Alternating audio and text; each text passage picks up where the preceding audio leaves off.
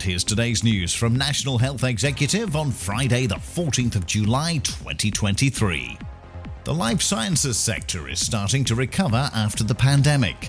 Data from the National Institute for Health and Care Research showed that commercial and industry-led data research activity jumped above 2019 to 2020 levels. NHS Wales has launched a new mental health crisis facility.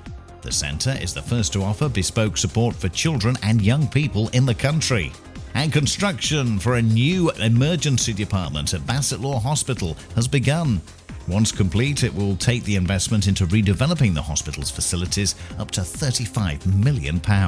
And that's the latest. Don't forget to like and subscribe to make sure you receive every new bulletin, and check out our stories in full on our website, nationalhealthexecutive.com.